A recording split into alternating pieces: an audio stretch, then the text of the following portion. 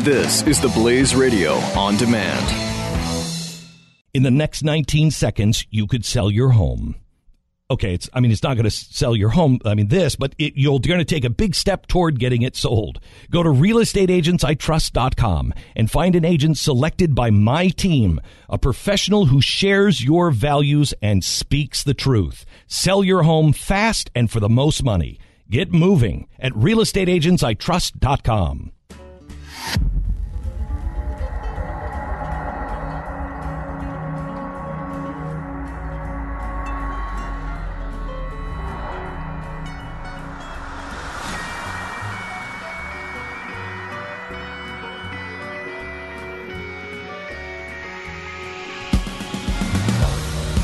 Hello, America, and welcome to the Glenn Beck program. Boy, oh boy, is there a lot to discuss today. Donald Trump, I think, threw Laura Ingraham absolutely under the bus when he was talking about the debates, which, by the way, he's going to go have a hamburger. I'm not making that up. He's going to go have a hamburger. He doesn't need to worry about the debates. He's got them. So while they all prepare, it looks as though he doesn't need to. Holy cow. That, and I want to make a plea to you about Sean Hannity. We go there right now. I will make a stand. I will raise my voice. I will hold your hand. 'Cause we have won. I will beat my drum. I have made my choice. We will overcome. 'Cause we are the fusion of entertainment and enlightenment. This is the Glenn Beck Program. Hello, America. Welcome to the Glenn Beck program. I'm so glad that you have tuned in today. Yesterday, do we have any of the audio? Is it even worth playing, the Sean Hannity stuff? Do we have audio from that yesterday? Yes. We have. Is it worth playing? I guess so people understand, in case you didn't listen to Sean Hannity. I want you to hear this. Go ahead. To the rest of you all out there, let me just say, whether you want to hear it or not, I don't care if you're Wall Street Journal, some people at National Review like Jonah Goldberg, National Review in general. You know, with all due respect, both my kids are pretty competitive athletes. And one of the things you learn being an athlete is you got to learn to be a gracious winner and a good loser if you lose. You can't be a sore loser in life. And some of you people are acting like sore loser, crybaby, bad sports. As if that's what this is really about. Stop it. It's not. Stop it. It's not about that. Stop it. Pick your toys up and go home type of people. Now, my promise to my audience in March of 2015 was I'm going to give as much airtime to all the candidates on radio and TV and let the people decide. And they decided in record numbers, Donald Trump. And then I said in March of 2016 that I'm going to support the nominee, and some of you are going to be emotional, and I knew that this was going to happen. Well, let me just say to all of you, and that includes the commentator class, that includes the Jonah Goldberg class, that includes, Jonah Goldberg class? You know, radio talk show host Glenn Beck is like it's a holy war for him at this point. Mm-hmm. Stop. I mean, he's off the rails. Yeah, totally. Attacking me every day, blaming me for Trump. Nobody's attacking him every day. Oh, my gosh. You talk about overstate. We mentioned him twice, maybe. You talk about overstating an issue. We're attacking him and blaming him. We've never blamed him for Trump. We've blamed him for not sticking to conservative principles. No. Actually, I went back and looked at all the transcripts, and I went back and I looked at all my personal emails between myself and Sean Hannity, and I'm willing to I want to play the clips where we did talk about Sean Hannity over the last 4 months. We blame him for Donald Trump? No.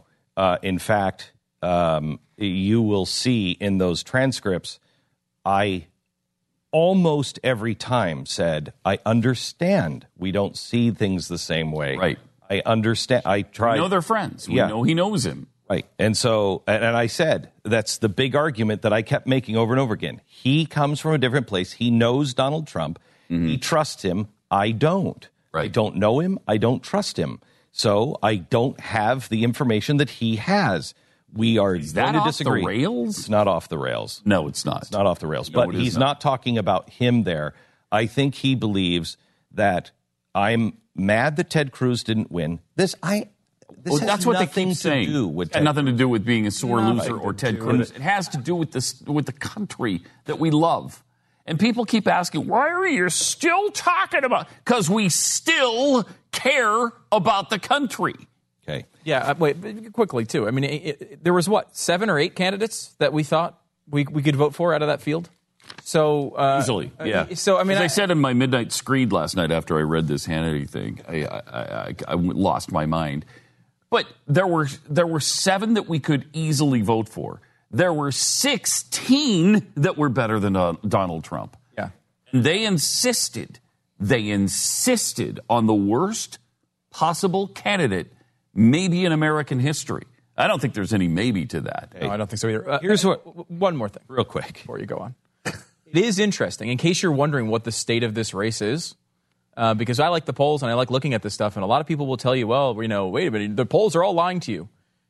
I mean, Sean Hannity there, I think, lays it out pretty well in that even to a Donald Trump supporter, Donald Trump is now something to be blamed for. You can't blame me for Donald Trump. I mean, the way he states that is as if the man already lost. He hasn't lost yet. He still has a good chance to turn this around. And I mean, he's going down. He's meeting with the Mexican president. He's got a big immigration speech tomorrow. It's an interest. The state They're the of ones the race. who said he couldn't lose, right? He's a winner who wins. He's a winning winner who always wins. I think quite clearly even Trump supporters are viewing this as right now a disaster because you don't reject blame for something that's positive. Well, here's what One more thing. This is progressives blaming the gun for crimes, for anything. This is such a progressive tactic to blame the messenger rather than the message. All right. I think Glenn wants us to. So here's what I would like to say, because I agree with much of what has been said. I would like to say, so the alt-right wanted Donald Trump, and the alt-right got Donald Trump. And I don't want to hear any bellyaching like they're all doing. They're all bellyaching. They wanted him, they got him. However, I won't echo the past of others. What I will say, and I want to have a conversation, and I want to share something that I wrote to Mark Levin this morning, and I won't tell you our exchange back and forth. He is not picking sides. I encourage everyone, if you are a fan of mine, do not pick a side. Please. Do not get involved in this. Please. Don't condemn Sean or anyone else. I truly believe Sean is doing what he feels he needs to do, just as I am. And I have told you for months, there are no more good choices. I'm not happy with what I'm forced to do, but my principles dictate that I stand. And you'll understand that as I read what I wrote this morning and where my mind is. You can condemn me if you want. That's fine. I expect it. Don't condemn him, please. The pressure on this job, the pressure on him is enormous. Enormous. I truly believe he's trying to do the right thing. We just strongly disagree. And if Hillary Clinton wins, if Donald Trump wins, you can kiss my ass goodbye. If Hillary Clinton wins, if we don't reunite with everyone and have all hands on deck, there's no chance of stopping Hillary Clinton. Zero. That's really true. So do not divide anymore. Please don't divide anymore. I wanted to make sure. Because I got a lot more to say. Not going to be that divisive. And now I don't have time for what I really want to say. I spent time last night, and I wanted to write it out, so I said it exactly the way I believe it needs to be said. We have seen over the last few days additional proof points where the conservative media is coming apart. The Democrats could not have designed a better weapon than Donald Trump. They could not have designed anything that was better at taking us apart.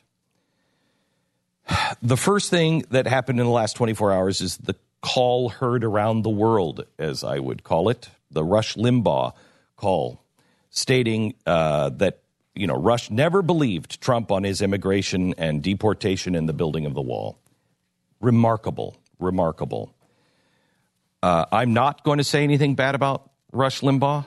I'm never going to say anything bad about Rush Limbaugh. Rush Limbaugh is a trailblazer, defined a generation. I'm bringing this up as a reference point on, whether or not the caller agrees or condemns Rush. I want to point out that we're in a circular firing squad right now. Then Sean Hannity, someone who, quite honestly, if you've been a listener of this show for a while, I've been building a friendship with over the last few years. He said this about me yesterday. He believes that I am responsible for Clinton winning and will lay all the responsibility of Trump losing and all the baggage that comes with it at my feet and Jonah Goldberg's and everybody else. Anybody who's expecting me to punch back is going to be sorely disappointed today.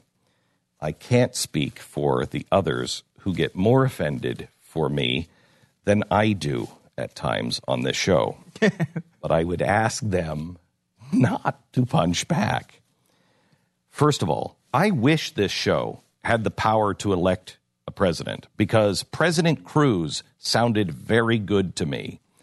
I couldn't, and no one on this show, and Jonah Goldberg, and all of the things that he just listed, we could not get the most constitutionally minded conservative of perhaps the last 100 years, the guy we believe we waited for and prayed for to get elected.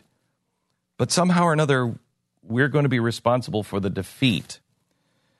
I am not going to blame Sean or anybody else for helping to nominate a GOP candidate that was a Democrat, I think, last week. If Sean is a believer, if he believes that Trump is a reliable conservative, he knows him. I don't. I don't believe him. Sean does. I don't lay the blame at his feet. If Sean believes that he can ascribe a logical line through Trump's positions and that we even know what Trump's positions are, okay. If Sean believes that Hillary Clinton is so bad that anyone, and I do mean anyone, is better, I don't blame him. I would like him to say that anyone is better. Anyone. And where your line is. Donald Trump has talked less about the Constitution, liberty, and the Founding Fathers than I think an 8th grade class in Common Core would say. I don't know his principles. I don't know his values. And I don't think almost anyone is better than Clinton. The jury is certainly out on Donald Trump, and sometimes the devil you know is better than the devil you don't know if you stay together and fight, and if there are times that you learn the lesson from Dunkirk. For the millionth time, I will never vote for Hillary Clinton. Never. She is cyanide to the Republic. But I happen to believe Donald Trump may be worse. For the last I want you to understand, I'm not as concerned about the destruction of America because I believe Americans can rebuild anything. I am more concerned about the perversion of America into something so dark and so sinister that we make the fascists and the communists of the 1930s and 40s look like rookies. I have been on that trail long before Donald Trump ever came. I have warned, if we turn dark, we will make the Nazis look like rookies. That, to me, is far worse than Hillary Clinton destroying our nation, perverting our nation, is an affront to all mankind. I have for 10 years been railing against progressivism on both sides of the aisle. And though I am a Republican voter, a reliable Republican voter, I am not a Republican. I am not into team sport with our political system. I vote for the person who reflects me, and neither party reflects me. Certainly neither candidate reflects me. While I have been strong with my warnings on Donald Trump, I have been equally strong in my condemnation of Clinton. And if you add up the amount of time that I have spent on air fighting the Clinton machine and her allies versus Donald Trump, I doubt the scale would even register any more than a rounding error. In fact, even over the last 6 months, we have produced serials, the most expensive radio format on daily airwaves by far. You can find them at glennbeck.com. We have done Saul Alinsky, which was her mentor, The Progressives, tied to the best-selling book out right now. Hillary Clinton, Evil Progressive Leftist Donors, Abortion, Immigration. We have done the donors for Hillary Clinton. And yes, we did do 4 episodes of one serial on Donald Trump. When all of this is over, whatever that means, we are going to need to come back together. The country as a whole despise both of these candidates. Despise them. I know I do. But I am not going to do further damage to the group of people that we are going to need when I believe Hillary Clinton wins. It won't be a shock to me. I predicted it last August that Hillary would beat Trump. In the summer, your windows invite the heat in. The winter sends it out. You can save money on cooling and then heating with new custom solar shades from Blinds.com. And they'll walk you through the measuring and installation every single step of the way. A design consultation worth $200 is absolutely free. With the Blinds.com 100% satisfaction guarantee, there is no way you can get this wrong. You get custom order, custom blinds made to order without paying custom prices, and you only get them at Blinds.com. Today is the very last day. You buy 3 blinds, you get the 4th blind free with promo code BECK. Go to Blinds.com, use the promo code BECK, buy 3 blinds, get the 4th blind free. Today is the last day. Blinds.com, promo code BECK. Rules and restrictions do apply. It's Blinds.com, promo code BECK. The Glenn Beck Program. Mercury.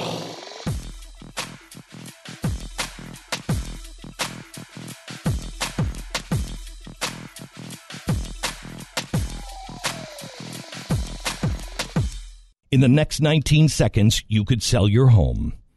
Okay, it's not going to sell your home, but you're going to take a big step toward getting it sold. Go to realestateagentsitrust.com and find an agent selected by my team, a professional who shares your values and speaks the truth. Sell your home fast and for the most money. Get moving at realestateagentsitrust.com.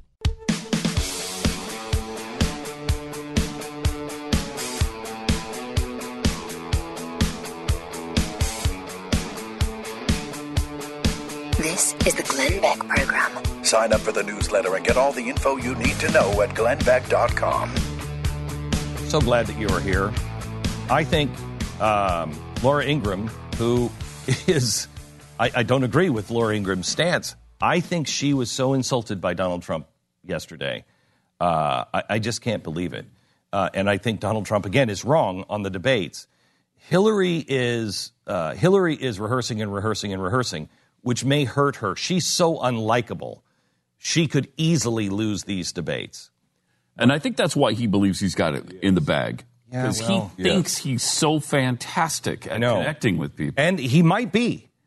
These debates. We've been wrong on him. I know. The whole time. And these debates, if he does what I think he did in South Carolina, he loses big time. And he thought that debate went really, really well. Yeah. Okay? And it went well for him. The numbers on the Republican side went up. So that people might want to see him bash her in the face. But this isn't going to be like a drudge poll afterwards because he's dealing with the other side. Dealing with the other side. And he's dealing with... I mean, the Drudge Report will look the same because the same people are going there. And he's dealing with a woman. However, he's dealing with a woman that is almost universally hated on both sides. That's his only ace in the hole. There are people who are voting for Hillary Clinton that just, they don't want her. They're holding their nose, too. And by the way, the Libertarian and Jill Stein, they're both taking more from Hillary Clinton than they are from Donald Trump. Those third parties are actually helping Donald Trump at this point. But he said, Laura Ingram's not going to help me, because that's what the word was. She's going to stand in. He said, the one I trust to help me is the smartest one of the bunch. My daughter. Really? Trump's daughter is better than Laura Ingram on policy? This is the Glenn Beck Program. Mercury.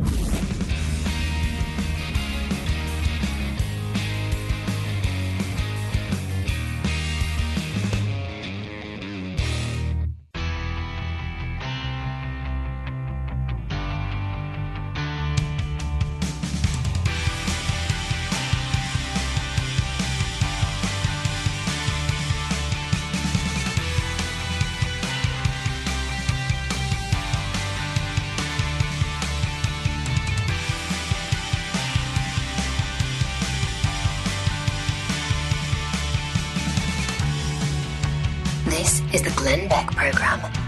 If you love this country and you really don't want Hillary Clinton to win, I get it. I get it completely. But I'm not going to sit here and pretend things are in great shape. They're not in great shape. Where people cherry-pick polls and they throw them up on their websites and they cherry-pick polls and they go on and on behind the microphones and they cherry-pick polls. If only they're never Trumpers. If only Jonah Goldberg and Bill Kristol and Glenn Beck, and this one and that one, if only they'd get behind Trump, then we'd be winning. We'd win big time. Oh, yes. No, we wouldn't. As popular as many of those men and women are, they're not going to sway anybody one way or another. This is a presidential election. People make up their own minds. Yeah. I can encourage you or others to do one thing or another. In the end, you're going to make up your own mind, which is exactly Ted Cruz's point. You're going to vote your conscience. You're going to decide yourself. That's a statement of fact. Railing on and on, positioning yourself. I will announce, I said, after Labor Day, my vote with respect to Trump. I will announce it. But I'm not a Pollyanna. I'm not a Pollyanna. The fact of the matter is, maybe Trump will win. Maybe Hillary will be stopped. But we nominated the wrong person. I have fallen in love with Mark Levy. I'm sorry. And he may announce that he's going to vote for Donald Trump. He might have to. I don't know. But I still love the guy. Welcome back to Talk Radio Review. We're going through the comments of all. I think this is important. I think this is an important thing to talk about and not sweep under the rug, because this is,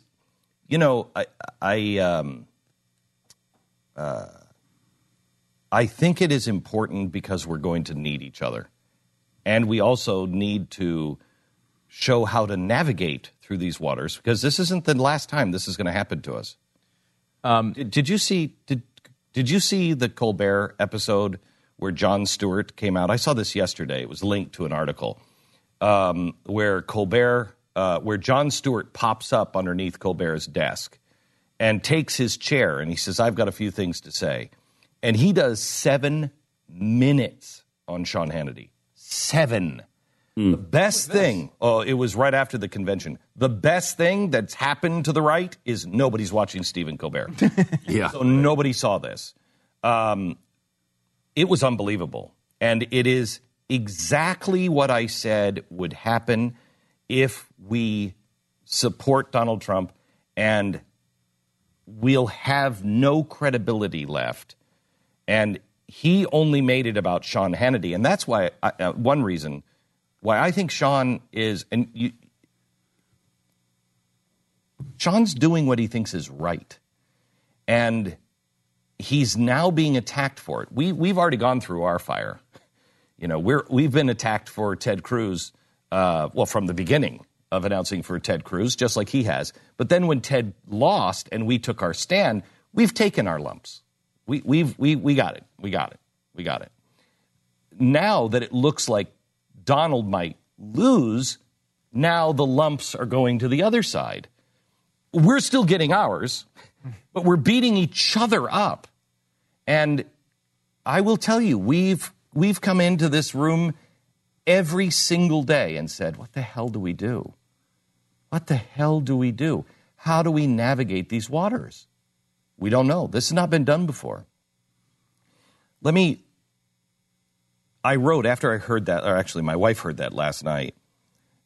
She came in, she was picking up Rafe from fencing. He's learning how to fence. Like, that's going to come in handy. Well, it actually might if they take away all of our guns. But it might. So she picked him up, and she came back, and she said, hey, did you hear what Levin said? And I said, no. And she said, you have to listen to it. I think he did exactly the right thing. He defended both of us, and said, I'm not getting involved. I think that was exactly the right thing to do. I wrote him last night, and then I wrote him again this morning. And I want to share just what I wrote to him this morning because it explains what I'm thinking. I said, Mark, this is all uncharted territory, what we're dealing with now. But as I study history and what is happening overseas, which has come our way now, I feel that these are the beginnings of the times of Bonhoeffer.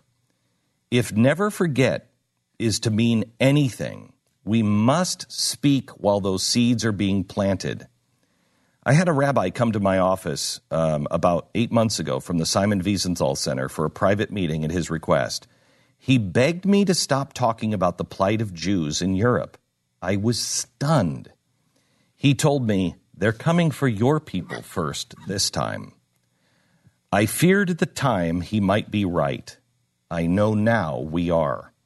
We must be firm and clear now before it can take root and destroy the credibility of any voice standing for freedom. I spent the morning today, look out, here comes the mocking. I spent the morning today researching a guy nobody knows, Wilhelm Furtwängler. My gosh, what a coincidence.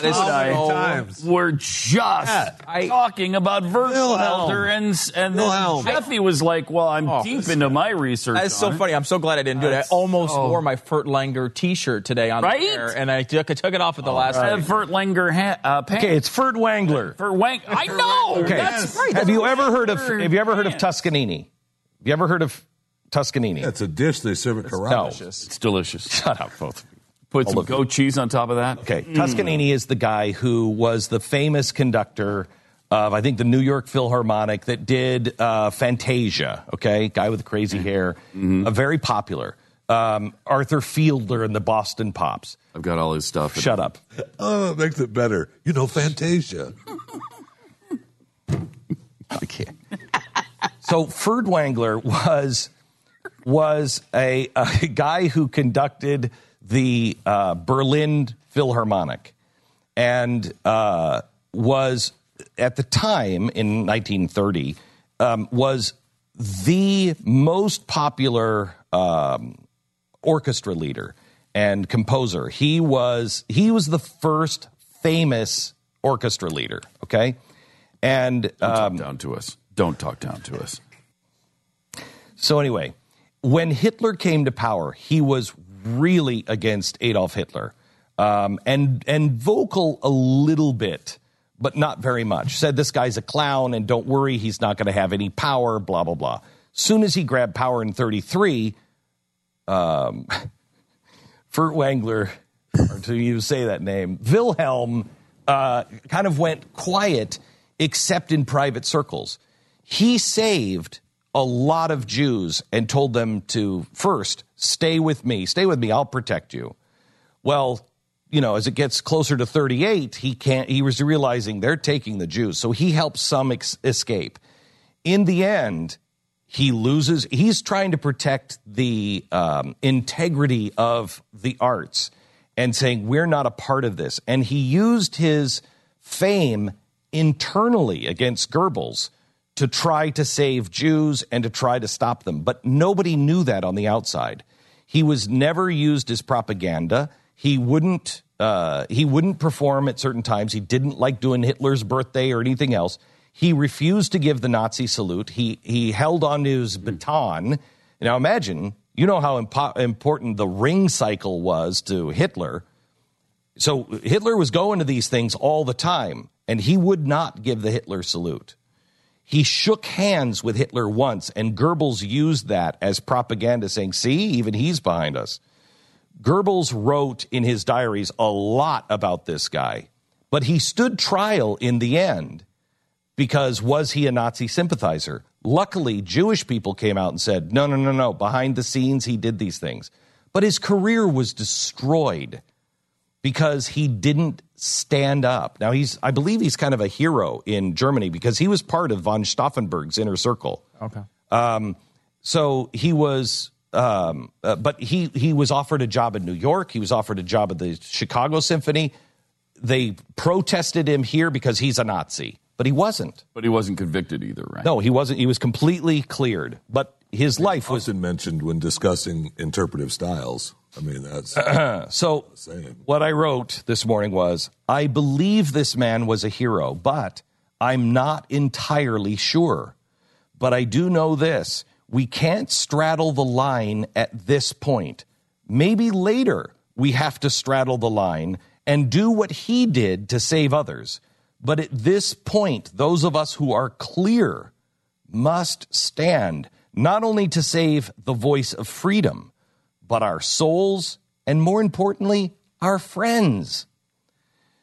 It can not only happen here, I believe it already is. Then I asked him, as my friend, and I'm telling you this as well, as my friend, please help me navigate these waters. We are all in a corner with our back against the wall. None of us know how to navigate this. We're all doing our best, and I am more than open to hearing advice from a trusted friend who is striving for the same outcome and who is honorably holding on to his principles. We may not always agree on the path forward, but if we can retain respect for one another and believe the best in one another, we will make it. The reason I want to share that with you is I'm coming from a different place. I am not looking at this election. I am looking at the ramifications of this election. And there are worse things than our country being destroyed. Our country losing its soul is much more important, at least to me. Technology has changed our lives. Can you believe it was, 2007 that the iPhone was introduced? 2007. And remember when we saw that, we're like, you can touch the glass and move the picture or make the picture bigger. Now, you walk up to everything. You walk up to a picture frame and you're like, how come I'm touching the glass and it's not getting bigger? It's weird. Technology has changed the way now we protect our home and our family. We used to have limited choices. Big home security companies would give you a wired system for free and then lock you into a long-term contract, charge you $40, $50, $60 a month for monitoring for years. But Simply Safe has changed all that. They have created a wireless home security system based on your needs. It saves you money, And monitoring is $14.99 a month. There is no contract, and you own the system, and you can take it with you if you move. Right now, Simply Safe is the security system in my own daughter's house. Simply Safe Home Security, like having a guard station right at your front door 24/7. Protect your home the smart way. Visit simplysafebeck.com. Go there now. You'll also get free shipping on your order and free K-Chain remote worth $25. Simplysafebeck.com. That's simplysafebeck.com. Glenn Beck program. 888-727-BECK. Mercury.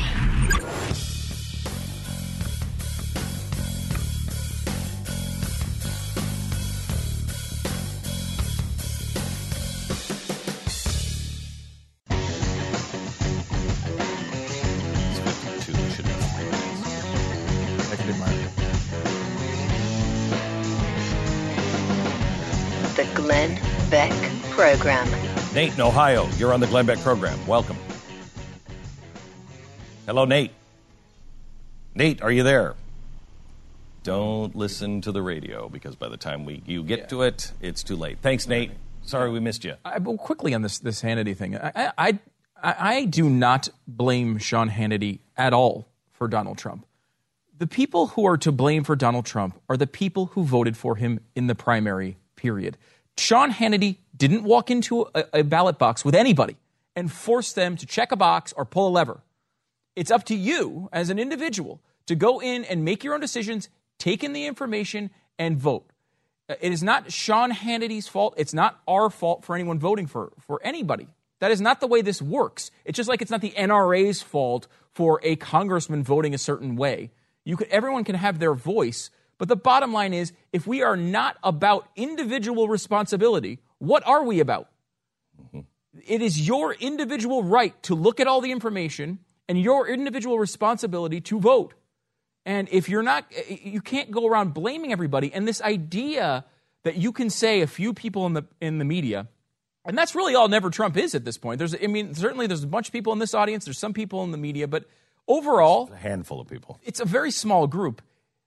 Donald Trump is currently losing by 186 electoral votes.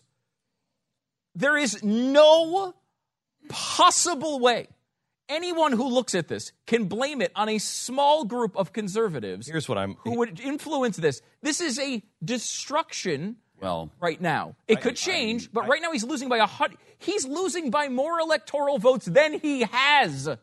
He only has 176 right now. He's losing by 186. We cannot move that many people, I promise you. Except that we have 400 electorals in our pocket. We do. At any point, we can pull them out. Those are shekels. Oh, crap. Is that what they want? Yeah, at least that's what the Zionist masters send us. The thing that concerns me is not even about the vote. It's what's going to happen after the vote. Because I believe Russia is absolutely trying to influence these, and they are sowing the seeds of discontent. They are, if you look at a key word here that you will see from the people who are knowingly or most likely unknowingly being influenced by Russia, are those who are saying globalist. Globalist is a catchphrase that is coming from the alt-right. And I don't want one world order. I don't want one world order, which is a catchphrase that came from George H.W. Bush, by the way. But no, I don't want that. That doesn't make you a globalist if you are against Donald Trump. Russia is influencing us much more than you even think. Putin and Dugin are deep inside. And I will tell you, the thing that concerns me is not blaming the Never Trumpers for a loss, but saying that the media is 100% untrustworthy, that there's no source, and our elections have been stolen or rigged. That destroys the fabric of the republic. This is the Glenn Beck program. Mercury.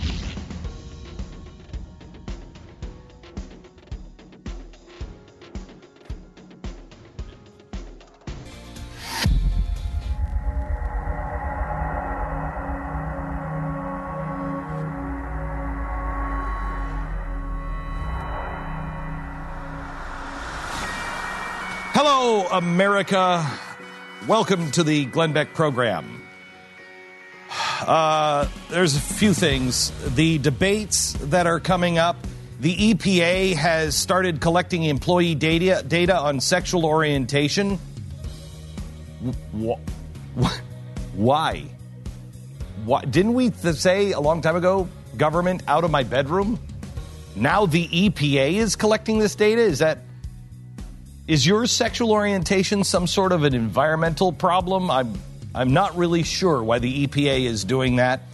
And WikiLeaks has some information about a billionaire and how he spent his money. We begin there right now. I will make a stand. I will raise my voice. I will hold your hand.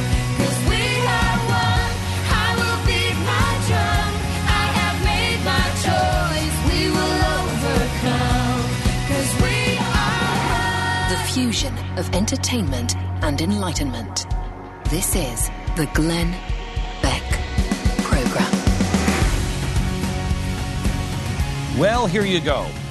Here's how Russia is going to convince the alt-right, which will then try to convince you after the election that it is over and your vote doesn't matter.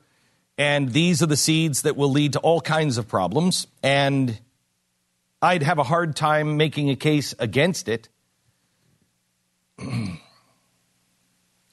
Even before the FBI identified new cyber attacks on 2 separate state election boards, the Department of Homeland Security began considering declaring the election critical infrastructure and giving it the same control over security that it has over Wall Street and the electric power grids. The latest admission of attacks could speed that effort up, including the upcoming presidential elections. We should carefully consider whether our election system, our election process, is critical infrastructure, said the Department of Homeland Security Secretary Jay Johnson. There's a vital national interest in our election process. I do think we need to consider whether this should be considered part of my department as critical infrastructure. How much do you believe in our elections when it's taken over by the federal government and the Department of Homeland Security? You believe it?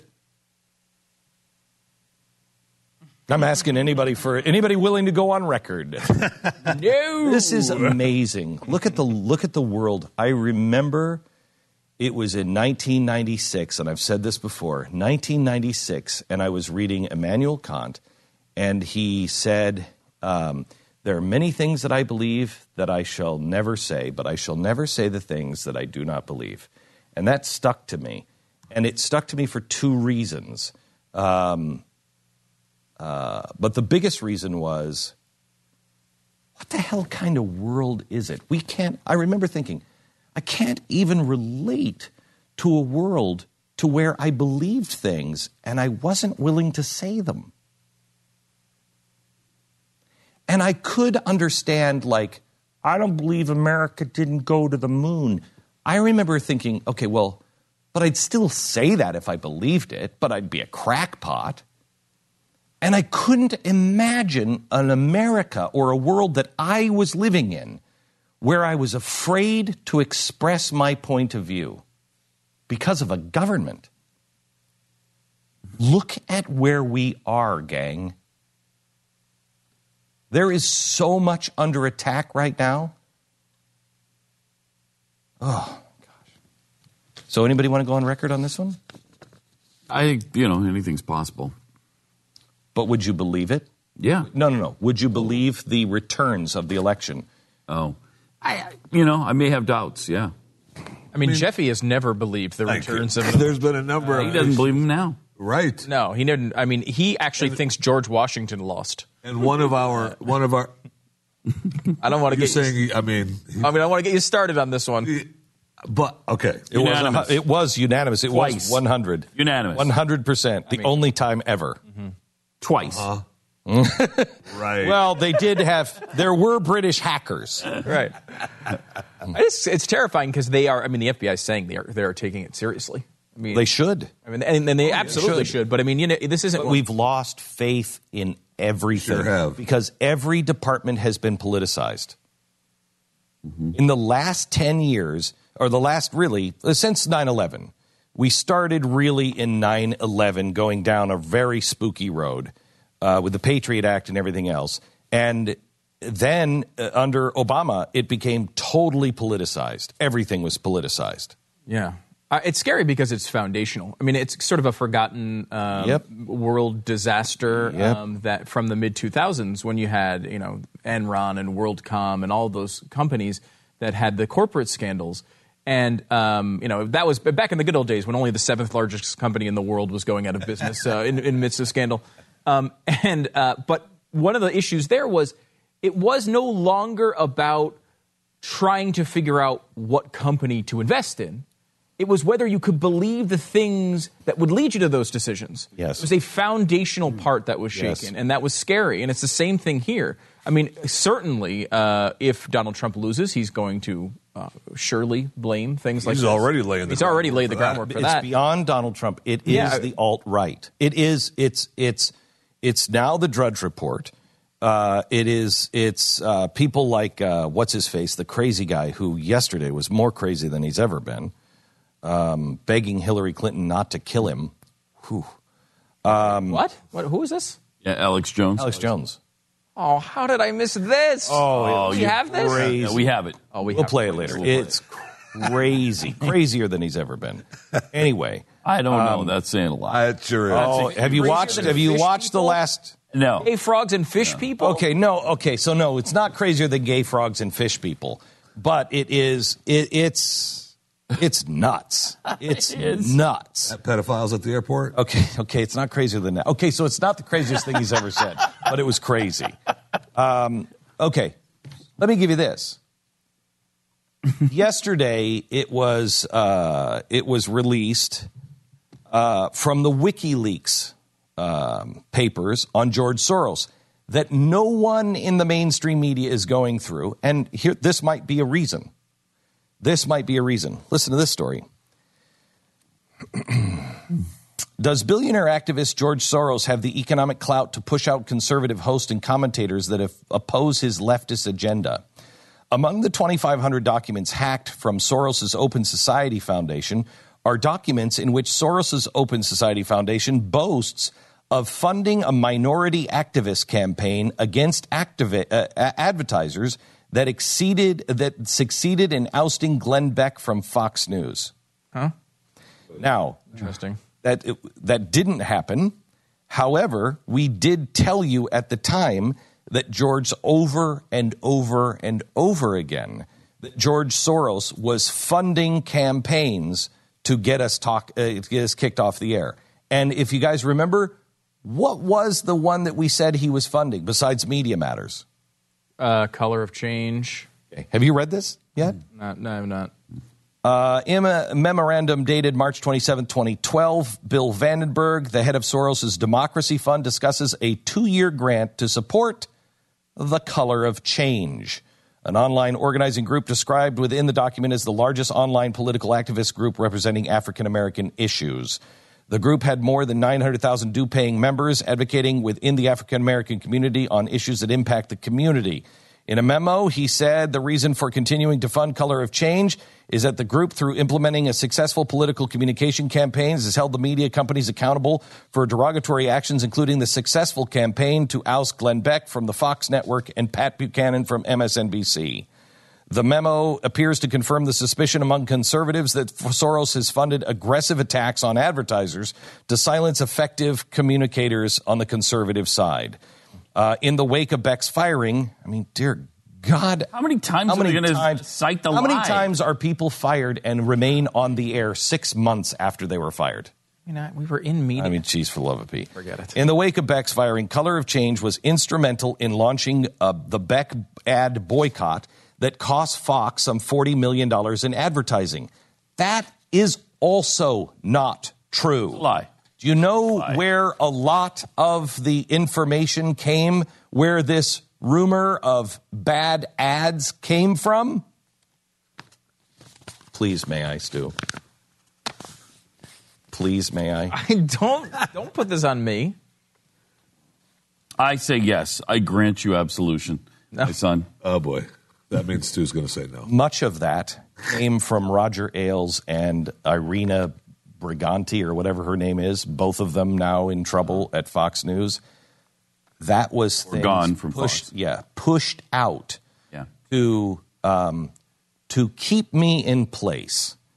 And the same exact thing, just different tactics, just different tools were used to keep Megyn Kelly in her place, to make sure she understands who's in control. It's not you, Megyn. It's not you. And that was a tactic. And that's where a lot of that came from.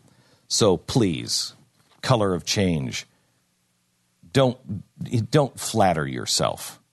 But again, George Soros paying all kinds of money.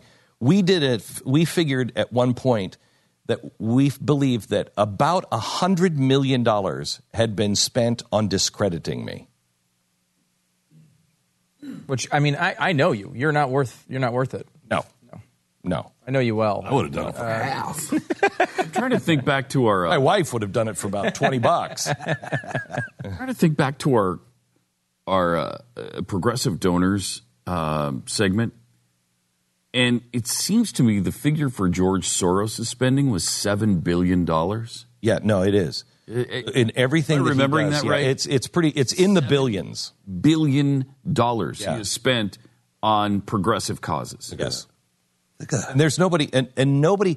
How much? And yet they besmirch the Koch brothers. And how like much they do the own Koch every brothers? election. How much do the Koch brothers spend? A whopping. Okay, it's really close to $7 billion. $3.2 million. Right. $3.2 million. Well, that's half of $7 billion. No. No, Glenn. No. Doesn't work that way. It doesn't. No, you have to look at the How many times does? Oh, okay, it's not half because three only goes into seven more than twice. No, I think the issue you're looking for is that after the numbers, there's words, and the words actually make a pretty big difference. Words they don't do. matter. Okay. Words don't matter. Not when you're talking math, Stu. I'm sorry to burst your bubble on that. Can I give you another story that is? I'm not sure. I'm not sure if this is good advice or bad advice.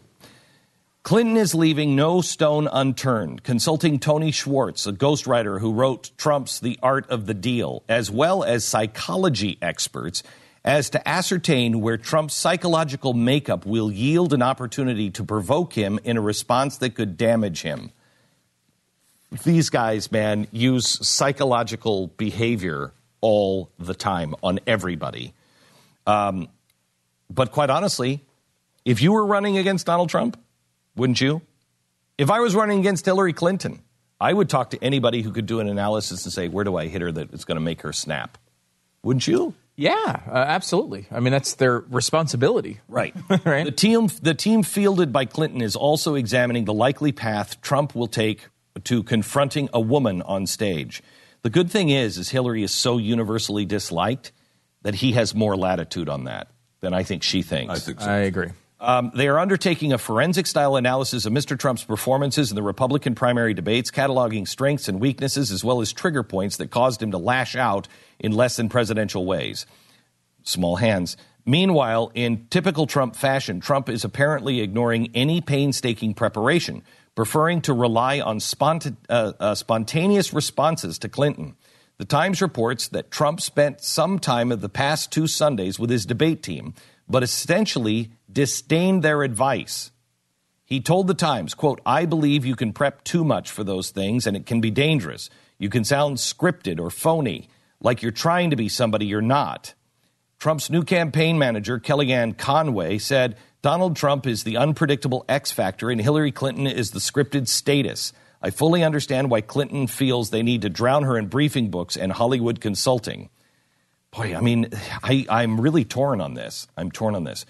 Trump boasted to the Times, "I know who I am, and it got me here. I don't want to present a false front. I mean, it's possible we'll do a mock debate. I don't see any real need.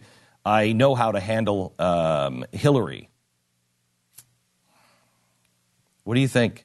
What, put his arms around her like he has done at fundraising events for her? Like he did at his wedding? when quite she honestly, showed up to it. quite honestly, like he has at every good friends. Every day that she has a bad day in the press, he doesn't go after her.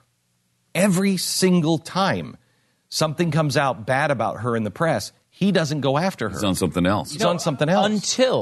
Until Roger Ailes became part of the campaign and they made these switches. And I don't look at what they've done since then. It's a lot of the Trump supporters in the media are still on this whole never Trump thing, blame the never Trumpers. The Trump campaign is not on it as much anymore. When's the last time Trump mentioned Ted Cruz and blamed him for stuff?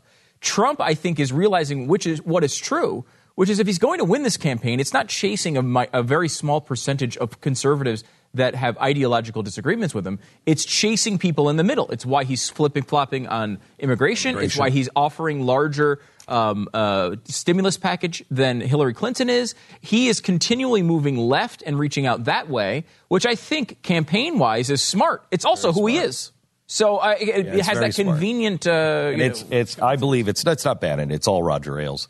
Yeah, it's all Roger Ailes. And Roger Ailes, remember, if he listens to Roger Ailes is the guy who helped Ronald Reagan win in 1980. More in a second. It seems that every week another Wall Street veteran weighs in on what's next. This is from a monetary historian. We have got bubbles in stocks, real estate and bonds. The next one is going to be one hell of a crisis. This is the peak. We've passed the peak of the bubble, and within the next few years, you're going to see probably the greatest crash in human history, end quote. Well, that sounds happy.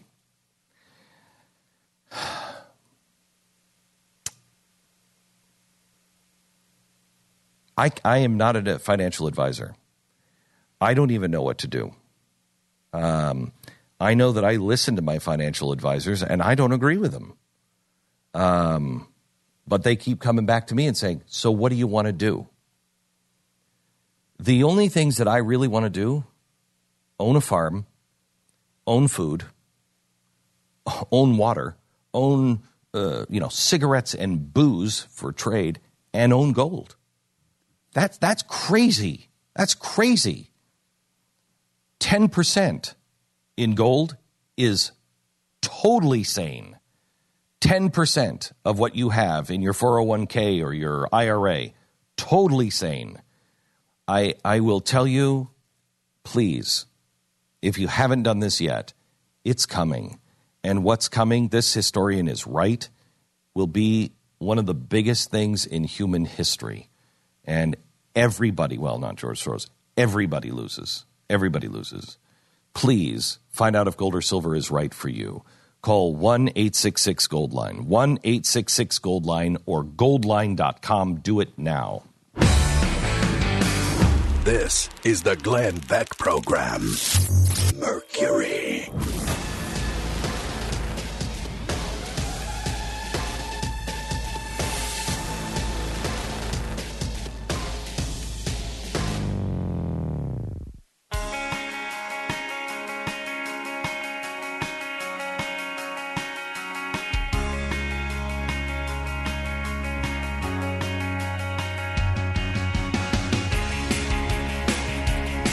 The Glenn Beck Program. Let's go to Nate.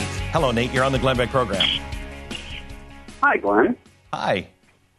Before I get to my main point, do you mind if I mention a couple things that piqued my interest so far? That what? Piqued my interest. Sure. Go ahead. You found someone named Feldwanger? Really? What was it again? And I like my Tuscany with garlic. Okay. And as far as the frog people thing, look up Chimera and National Institute of Health. It's not exactly frog people, but it will gross you out. It's on their actual website. All right. Chimera and National Institute. Chimera. I know. Right. I know. Have you ever read Biohazard by Albeck? What's his first name? Ken Albeck. You Albeck. Okay. Albeck. You should read it. He was the head of bioweapons in Russia and wrote a deal. You want to be freaked out? Read that one. But anyway, go ahead. Bet. Okay, so I wanted to call and praise you this morning for the way that you handled the whole Hannity thing. That was awesome, dude. Thank you. All right, you picked up the right tools. You know, I don't mean to get too religious here, but I'm among friends, right? We do that all the time on this show. There are two sets of tools you can pick up at life. One is to build the kingdom of heaven. One is to build the other kingdom. And you took what was coming at you, and you picked up the right set of tools. And in doing so, I think you might have uncovered a larger conversation that people on the right specifically need to be having. Okay, hang on just a second. I got to pull you over. If you don't promise not to get any more Chimera talk, we'll go there next. I'd like to hear what you think we should have as a larger conversation. The Glenn Beck Program. Mercury.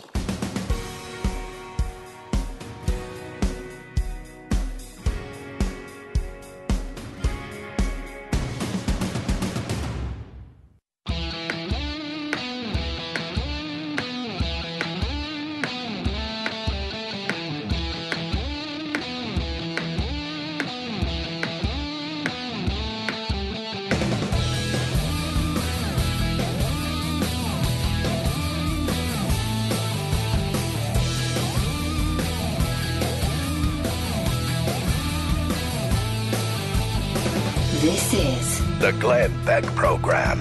I forgot we moved our serials to this time, so Nate, hold on. We're going to get back to you in a second. But education this week, how did we get here? Our serial on education. Bernie Sanders and I will work together to make college tuition free for the middle class and debt free for all. When progressives like Hillary Clinton make claims such as, I will provide free college for millions of students, do Americans even ask any more important questions like how? Why? Why should college education be free? It isn't mandatory. It isn't a right framed within the Constitution. It is a privilege that used to be worked for and earned by those who decided to attend. There are a myriad of options following the basic education all Americans are currently offered. Going to an expensive university is not the only option. And who should have to pay for all of these students enjoying higher education at the expense of others? And what is the personal responsibility of those who want a college education? Do they not need to save their money leading up to college anymore, or work through high school or afterward to prepare? Progressives never bother with the details like that, just as they never articulate what a fair share of taking someone's salary from them is. How did we arrive at this place with America's education? Well, it all began with a progressive named John Dewey and the others who altered the vision of America's founding fathers and replaced that with their progressive educational vision. One key for Dewey was replacing education with indoctrination. As an example, Dewey stated, I believe that the subject matter of the school curriculum should mark a gradual differentiation out of the primitive unconscious unity of social life. I believe that we violate the child's nature and render difficult the best ethical results by introducing the child too abruptly to a number of special studies of reading, writing, geography, etc., out of relation to this social life. I believe, therefore, that the true center of correlation on the school subjects is not science nor literature, nor history nor geography, but the child's own social activities. As a result of the collectivism that Dewey absorbed from Friedrich Hegel, Dewey believed that rather than focusing on the educational subjects like those he mentioned, like reading, writing, and geography, instead, schools should be about students learning to be part of a group or a collective. And listen to this bizarre quote from the father of modern education, John Dewey. The mere absorption of facts and truths is so exclusively an individual affair that it tends very naturally to pass into selfishness.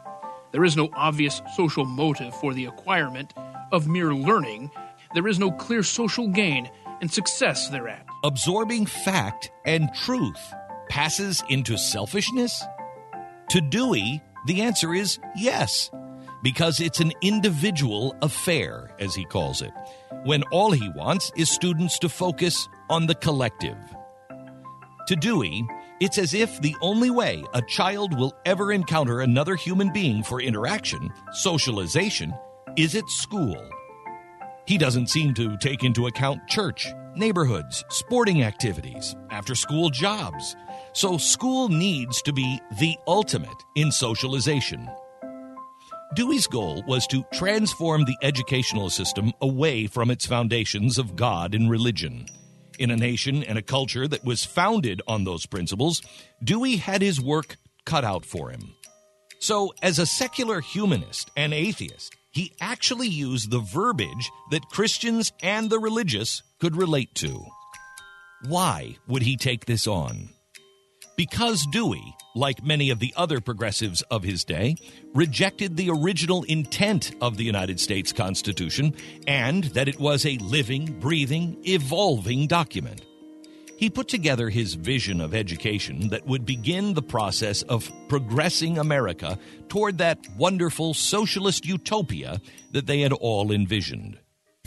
The focus not only shifted away from God, but from learning. The founders gained their knowledge by being taught something until they learned it. The focus since has been teaching to pass a test and then moving on. Learning has been replaced with testing. Teaching skills were replaced by monetary spending. And the strategy has worked.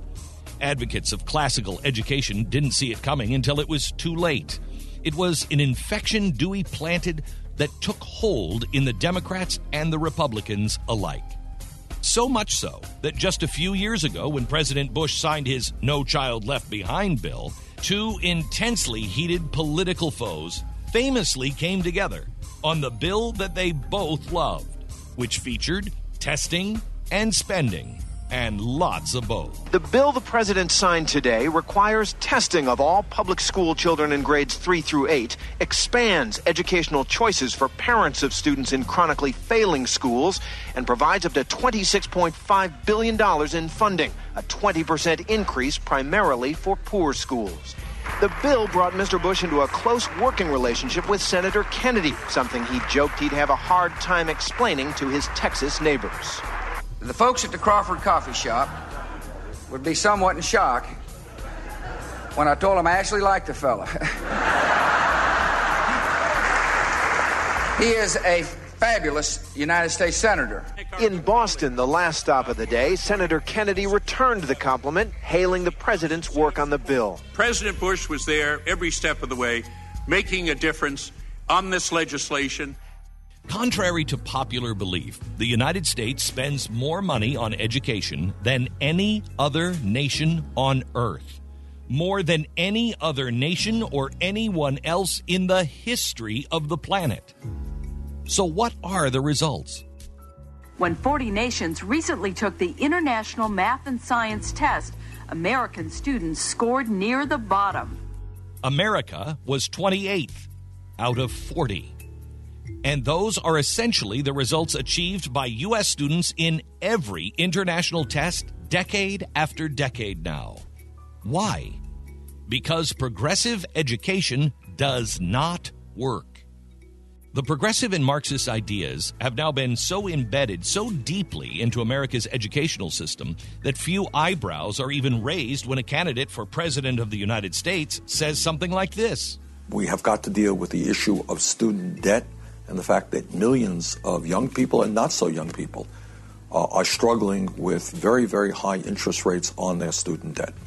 And what our legislation does is two things. It says, number one, this is the year 2015.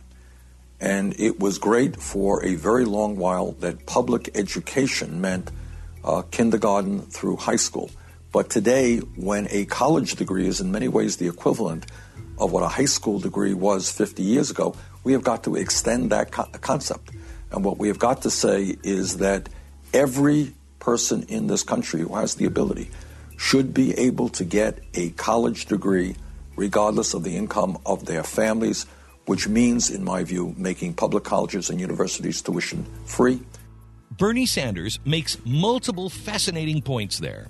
For instance, in 2015, a college degree is the equivalent of what a high school degree was 50 years ago. That sentence alone proves the absolute and total failure of the progressive educational system. How has that gone unnoticed? Then there's the free tuition for all. free is simply the Marxist concept that someone else will pay. The supposed rich, in this case, will pay for kids who aren't even asked to invest their own money in their own future. Whose idea of fairness is that? Karl Marx. Next time, what we have wrought with this 100-year progressive evolution. Where are we today? Glenn Beck. This is the Glenn Beck Program. By the way, we have 20 different topics now available at glennbeck.com.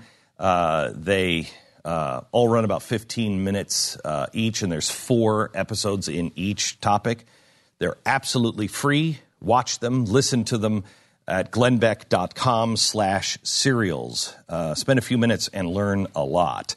Now this. According to the Wall Street Journal, German savers are now leaving the security of savings banks. Let's just play this out for a second. Now, this is not about the economy. I want to talk to you about safes here, but let's play this out. Deutsche Bank already doesn't have enough money in the bank if there is a downturn. That's Germany's biggest bank. Deutsche Bank already doesn't have enough money to cover everything that they are supposedly needing to cover if the thing goes down. People start taking their money out of Deutsche Bank because they don't believe in Deutsche Bank. What happens? It collapses. Oh, well, they could print some more money. Yeah, they can print some more money. That's exactly what they'll do as well. People in Germany, because they've seen this movie before, and they've seen it in their own families with their grandparents, they are beginning to take their money out of banks, and they are looking for a place to park their cash. It's hard to get a safe in Germany. Same thing in Japan. People are taking their money out of banks, and they're putting it into safes. Right now, you can get a safe at a really good price with Liberty Safe. Liberty Safe, #1 safe for a reason. They're now offering up to $250 off when you buy a Liberty Safe. You can go to liberty.com and click on my picture and type in the promo code Glenn, and you can save $250. Now, this is a limited time only, but they're built here in America. They are cranking out over 500 safes a day, and they can barely keep up with demand. Go to libertysafe.com, limited time offer, click on my face, type in Glenn. You'll save $250 for the best made safes on the planet. Of course, they're made here in America. libertysafe.com. Use the promo code Glenn and save up to $250 at libertysafe.com. Glenn Beck. The fusion of entertainment and enlightenment. We are one. The Glenn Beck Program. Mercury.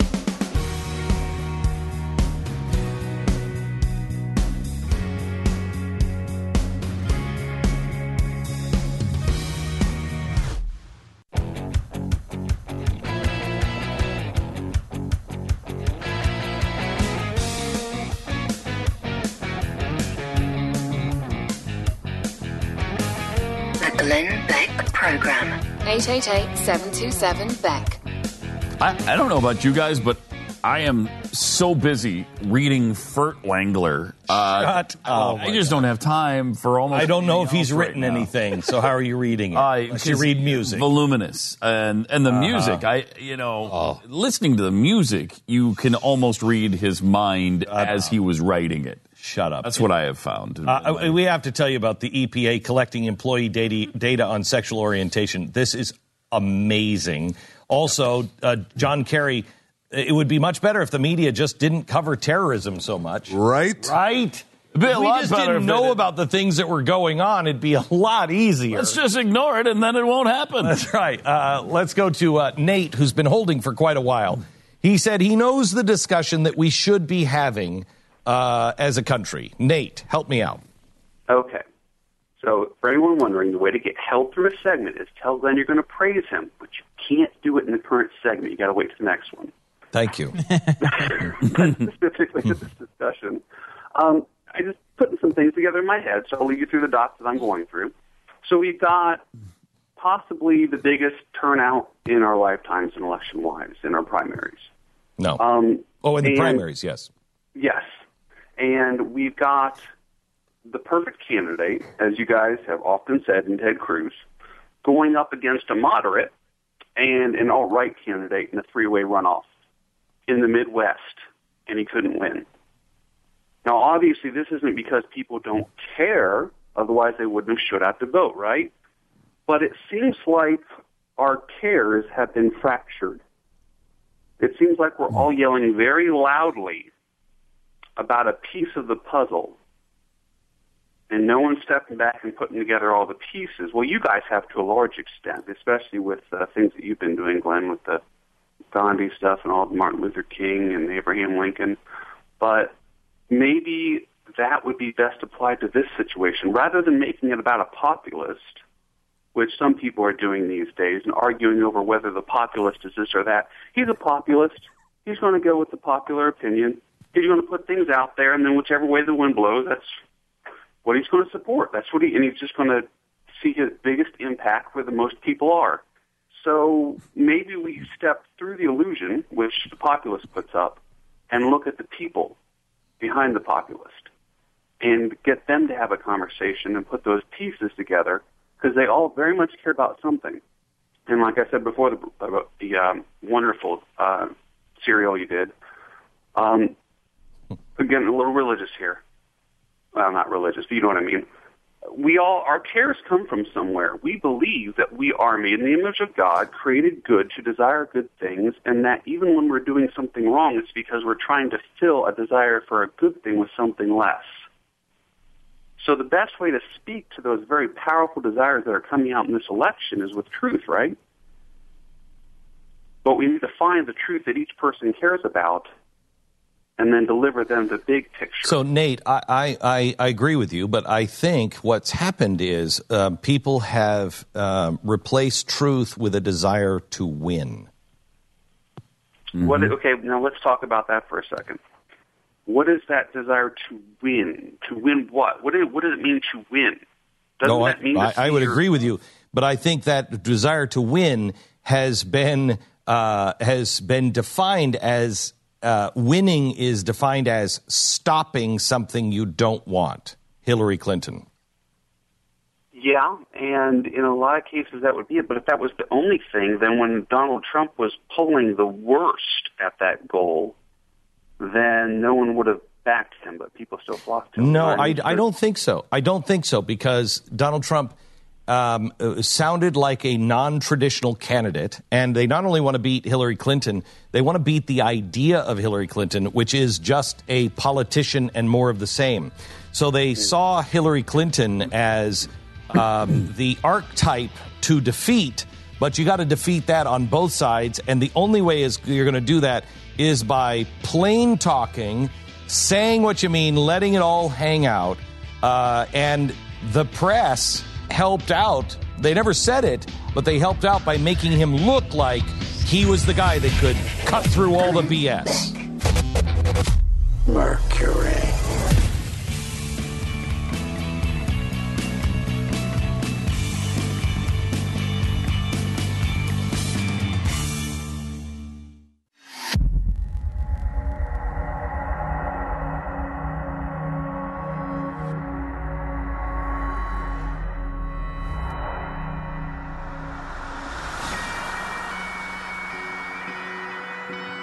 I discussed that Hannity and Bill O'Reilly could leave Fox News if Roger Ailes is out. Hello, America, and welcome to the program. So glad that you're here.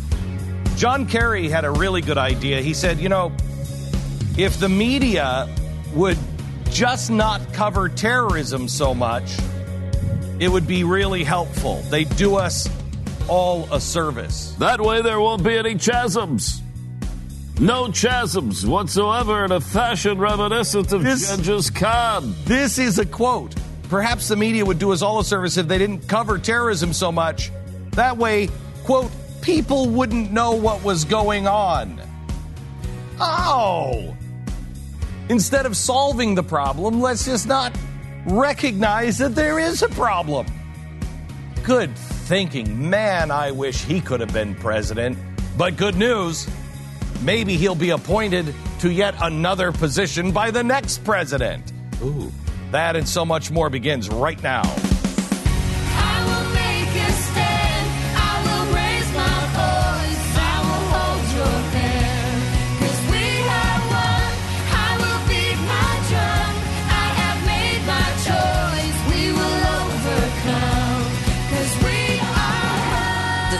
beacon of entertainment and enlightenment. This is the Glenn Beck Program. Hey, I want to play some audio because we're getting a ton of email on this, and I made my statement on it earlier today, and that's all I'm going to say on this. This, quote, feud, this holy war that Sean Hannity thinks that I'm waging against him. And I ask that you don't judge Sean Hannity on this. And I'd love it if you didn't judge me on this, too, but, you know, whatever.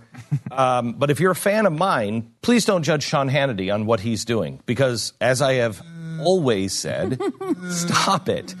As I have always said, we have strong disagreements with people that we really respect who really think the exact opposite of us at this point. We don't have a good choice. And so, whatever. However, there's a couple of things that I do have to correct on this, and I want you to know it. First of all, the only one that is going to be responsible for Trump winning or Trump losing is Donald Trump. Donald Trump clearly came out at the very beginning. He said he doesn't need, nor does he want people like me.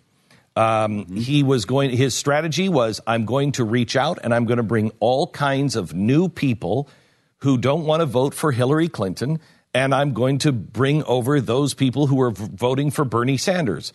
That didn't work. And that's who we went after. I know. Yeah. You didn't go after us. Right. That didn't work. We told you it wouldn't work. The polls showed in every single poll except for one that Donald Trump was the worst performing candidate head-to-head with Hillary Clinton. Throughout the entire primary, right. Against every flavor of Republican opponent, he performed worse. Correct. And the people who were supporting him cherry-picked, as they always do, cherry-picked the polls that showed him doing well and then said all of the polls against Hillary are either false, fake, skewed, or because he hasn't even started on Hillary yet. And so the only one to blame is Hillary Clinton, Donald Trump. For example, Glenn, is it never Trump's fault that currently in Pennsylvania, Hillary Clinton has 36 field offices and Trump has 2? Is it never Trump's fault that in North Carolina, Clinton has 30 field offices and Trump has 0? Is it never Trump's fault that he's so upset he hasn't been able to attend to the business? Oh, really? Campaign. Yeah. Oh, in New Hampshire, 17 for Clinton, 1 for Trump. In Florida, Clinton has 34 field offices. Trump has 1. Wow. Is that the fault of never Trump? Are we influencing him so much he's refusing to open up field offices in swing states? I want to make sure I understand the theory here because it doesn't make sense to me. Okay. Well, it doesn't make sense, and there's no reason to It's a little fired up there. I know. If only you'd gotten to me before midnight last night when I read the Hannity thing and then posted on Facebook. If only. Oh, darn it. It wouldn't have stopped you, I have a feeling. Because it hasn't stopped you yet this morning, and I'm sitting right in front of you. By the way, if you need a source for capitalized words, go to Pat Gray's Facebook Go to Fat page. Gray. Oh, my gosh, did you hear that? Did you hear that? I heard that. If I was going to make a fat joke, I'd make it about Jeffy. What I'm saying is... He was looking at Jeffy when he said that. That's true, too. Anyway, so the only person to blame is Donald Trump. And quite honestly, we know this because there were people that were fighting for Marco Rubio and that were never Trump, and they didn't win. There were people like us that were fighting for Ted Cruz, and we didn't win. If we couldn't get the nominee to be Ted Cruz, we certainly are not powerful enough to stop Donald Trump from winning. And remember, Donald Trump knows how to put people in their place, knows how to cut through all the media BS, is going to reach out to new and exciting people. In his own words, he doesn't want us, he doesn't need us. It is his failure to make the case. Mm-hmm. He has reached out to this show's audience through advertising. I'm perfectly willing to take his advertising dollars. I am not censoring him. I'm not trying to keep him away from you and seeing things. whatever. Oh, we invited him on the show. We've invited him on the show, whatever. It's his job to reach out to you. And that's okay. And that's okay. I don't believe in him for other reasons, which I got into earlier on today's show. But it's no one's fault if he wins or loses, period. As Stu pointed out this morning, you are responsible for your own actions. You're not responsible for anybody else's. You're responsible for yours. So the ones who are voting are the ones responsible. Period. Certainly not even the fault of someone who voted in another way in the primary and is now in the general saying, you know what, I can't have Hillary Clinton. I've got to vote for Trump. Those people are not at fault for Donald Trump at all. I mean, the only people who are in fault for Donald Trump is Donald Trump, number one, and the rest of the people who voted for him. If you voted for him, well, then obviously you do hold some responsibility for the person you voted for. Yeah. But outside of that, I mean, we have the wrong person running. Honestly, we had the greatest opportunity next to Barack Obama. I think that Barack Obama, when he was elected, was a miss of the greatest opportunity any president has ever had. If Barack Obama would have been a uniter, not a divider, and would have been a healer of race relations, we would have taken off in a completely different direction, and we would have had a whole new American century in front of us. There could have been a lot of healing. Oh, my gosh. It would have been the greatest thing that ever happened. I think it will go down as the biggest missed opportunity in all of American history. Second biggest is this election. We had a chance to right the ship and go back to principles. We didn't, because we just wanted to win at all costs. And so we stopped listening to reason, and we also let fear play a role. And so we stopped listening to reason. Yeah, all of these things. With your use of the word "we" here, but I understand. Whatever. Right. So anyway, but there are in the royal sense. Okay, so the second thing I want to say is that I want to clear something up. I want to play what Sean Hannity said yesterday, just one part in particular that needs to be cleared up. Play it, please. Okay. Here he comes. It's coming. The audio vault is about to open up, and here he comes. And here it comes. He's walking right through it. He's looking for the S and the H. You need a good sound He's effect looking of a vault opening. Yes. But then that would also be on the sound machine. The sound machine, and here it is. The rest of you all out there, let me just say, whether you want to hear it or not, I don't care if you're Wall Street Journal, some people at National Review like Jonah Goldberg, National Review in general. You know, with all due respect, both my kids are pretty competitive athletes. And you know that really. Stop it, please. I've got things to say. We're going to run out of time. One of the things you learn being an athlete is you got to learn to be a gracious winner and a good loser if you lose. You can't be a sore loser in life. Isn't that driving you out of your mind, though? That drives me out of my mind. I mean, does he not understand someone holding to a set of principles? Apparently not. Apparently not. And some of you people are acting like sore loser, crybaby, bad sports, pick your toys up and go home type of people.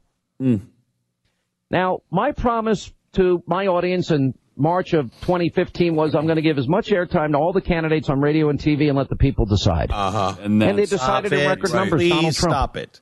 And then I said in March of 2016 that I'm going to support the nominee, and some of you are going to be emotional, and I knew that this was going to happen. Well, let me just say to all of you, and that includes the commentator class, that includes the Jonah Goldberg class, that includes, radio talk show host Glenn Beck is like it's a holy war for him at this point. I mean, he's off the rails, attacking me every day, blaming me for Trump. Okay, stop. Well, no, I was... Stop. Let me please. I actually had a hard time sleeping last night after that. My son said to me, but Dad, just a few months ago, he stood next to you and looked me in the eye and said, I want you to remember that your dad is one of the biggest patriots in this country. He said, did he mean that or not? And I said, Yes, he did. We are just in disagreement right now, and we're having problems because all of us feel like we're trapped in a barn fire. And so we don't know what to do. He said, have you said things about him on the air? And the first thing when I heard this yesterday afternoon, somebody came into my office and told me, I said, I want you to go back and I want you to look in the last 4 to 6 months, and I want you to find everything that I said, because I have to see where this came from. I then, last night, before I went to bed, I did a search of my email box, and I read everything that Sean and I have written to each other in the last couple of months. And quite honestly, we're pretty hard on each other. But we've been fair, I thought. We were fair to each other. I tried to be. And I think he was trying to be as well. But we were hard on each other. That's what you do. That's what you do. And I went to bed. About 2 o'clock in the morning, I got up and I remembered, because I was laying in bed and I'm thinking, what the hell caused this? What has caused this? Because I had gotten a note from the producers going, Glenn, here's what you said on the air. And I've read it all. What's caused this? Then I remembered that Oliver Darcy, who used to work for me, wrote something about the media or something over the weekend, and it involved Sean. I did not comment on that. I didn't contact him. I didn't want to be a part of that story. He used quotes from me that he got someplace else. I don't know, but I don't think, I have to go back and read it, I don't think there was anything bad in that.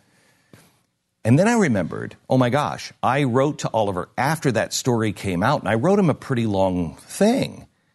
And good God, did I say something in that could have...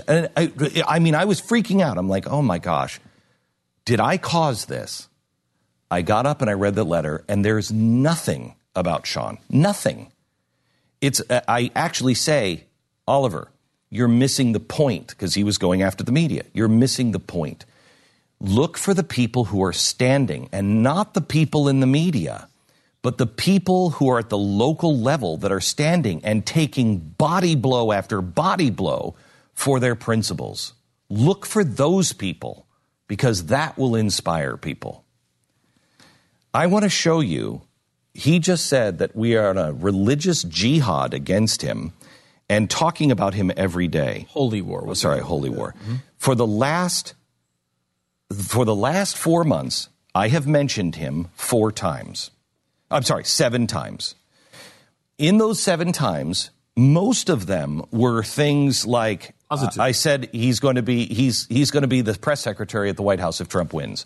I didn't say that in a derogatory way. I really believe he's going to try to be the press secretary of Donald Trump if he wins. And we said in that he'd be good at it. Yeah, I think he'd be great. Right. You said, I think this was off the air, why would you trade a radio show for that? And I said, because you've made enough money, you've done your thing. Now to work and have that on your resume that you were the press secretary of a president, that'd be a big deal. That's something he believes in. Yes, that's right. Other things that there was Fox News personality precedent for that, too. Right. Yeah. I also said in the past, one of the 7 things that I've said, I also said that I thought, this was on the exit of Roger Ailes, that I thought that Sean Hannity and Bill O'Reilly could leave Fox News, and that was because of what was in their contract, a key man clause, which I had. And we talked about it, and I said, everybody that I know of, including Sean Hannity and Bill O'Reilly, could leave now if Roger leaves. That was neither good nor bad. But I want to show you the things that I think are the worst things that we said about Sean Hannity. So you know, I don't think there's anything bad in any of these. But I want you to decide, coming up in just a second. And now this. Cup of coffee may end up costing you a lot more if you use Wi-Fi at the coffee shops, free public Wi-Fi.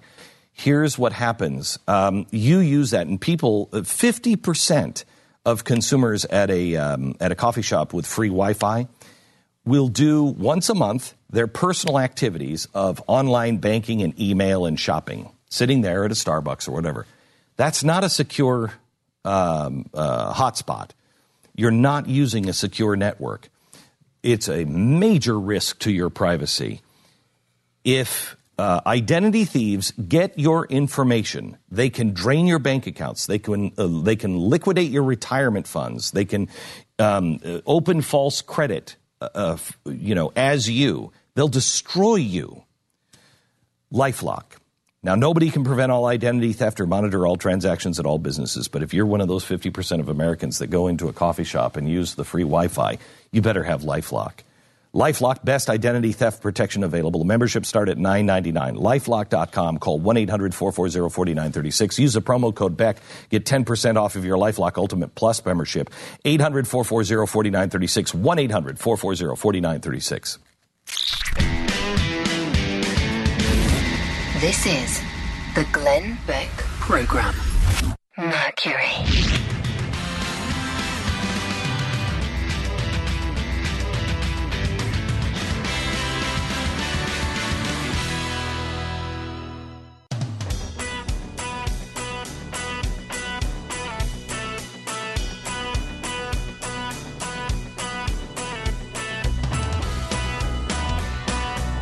You're listening to the Glenn Beck Program.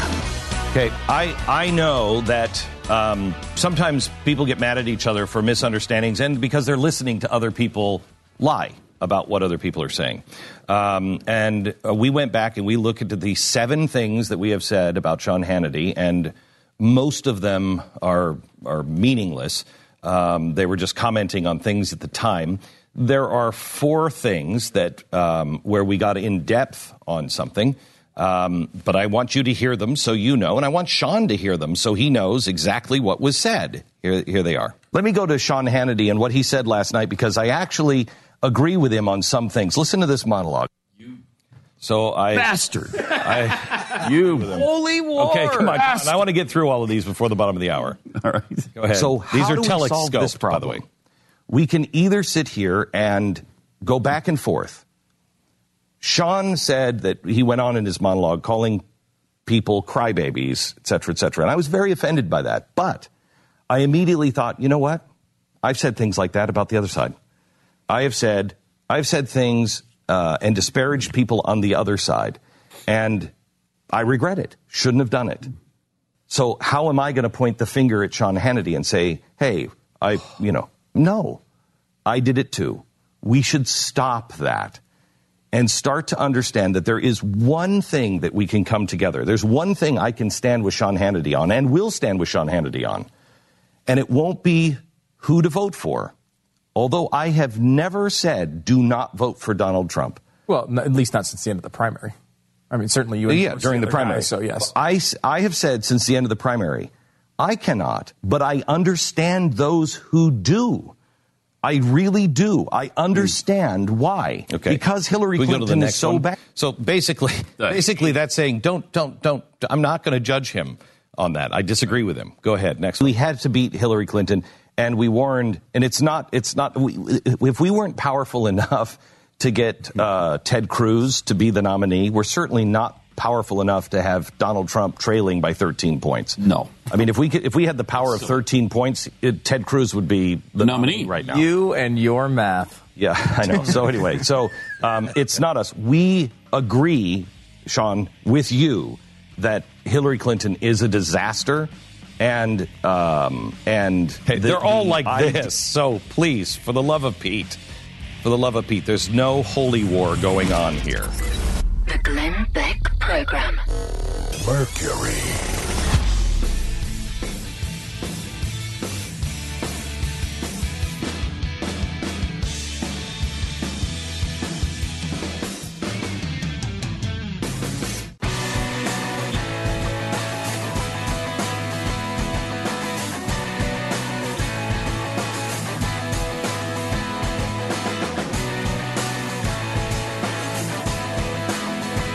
Glenn Beck Program. We're just sitting here in the break talking about how much the world has changed. You know, I remember my father said, he was born in 1926, and he said, Glenn, you don't understand. We didn't, when I was growing up, there was no way we would ever go to the moon. Man was not going to walk on the moon. We didn't have water. We didn't have electricity. We didn't have a car. The man's not going on the moon. He said, and then when TV started and we started watching the movies about space, he said, yeah, but that was, in the year 2520. It was just not possible. Not possible. And I started thinking about my dad's life and how much he had seen. The world is going to go through even more dramatic change in our lifetime. And that's what you're feeling. It almost already has. No kidding. When you really almost has. When you consider the technological advancements since the 70s. I think when we get to... Mind-boggling. Right. But I think when we get to... When transportation changes... And it's changing. It's changing. By 2030, it'll be driving cars, self-driving cars. And Uber will be self-driving. I mean, people They're already bringing them out. Yeah, they are. So when that all changes, you look, we saw a story today about submarines are going manless and also unmanned cargo ships. That's all changing. You're not going to need that anymore. When transportation changes, when medicine changes with biotechnology and nanobot technology, They're 2030. Close on that. Close on that. When we can 3D print your new organ, which we're close on. I mean, they're already doing joints. Yeah. I mean it's crazy. You remember, Pat, in the 1970s, we used to have exploratory surgery. Mm-hmm. I said that at one point to my kids, and they were like, what the hell is that? They're in their 20s. You monsters? Sorry, they we're were going like, to crack you wide open right now. Just dig around for a while. Yeah, we have no idea what's going on. See what we can find. You might have swallowed a spoon. You might have cancer. Am I a lobster? You're going to crack me open? Yeah, and they did. And they did. We let them. And they would go in and just peek around. Yeah. Holy mother, that seems like... Are you going to drill a hole in my head for the headache, too? One of the coolest innovations that I've heard involving cancer is it's here, and people are participating in tests right now where they've taken another virus, in this case AIDS, and they've altered it so that it's not active. Cancer. It eats cancer. But it's still powerful, and I guess it's the most powerful virus we know of, and it's powerful enough to completely... eats cancer. Yeah, it reorganizes the cancer cell, and it's not cancer anymore. I mean, that's mind-boggling to me. Do you remember when the Human Genome Project was going to take the next 20 years to be able to fully map? And we were like, oh, we'll all be dead by then. And now now you swab your mouth, put it in an envelope, and send it, and they're like, okay, these are the drugs you should have, drugs you shouldn't have. This is probably when you're going to die. It'll be about 2:15 in the afternoon. You're like, what the? And it looks like your 147th Cherokee. We were, that too? We were just talking about this. We were just talking about this on the break, and what got us started was. Pat had said something about this is all the politics of destruction. And I said, no, it's the politics of dancing. Ooh, it's the politics of feeling good. And I thought to myself, I haven't heard that song forever.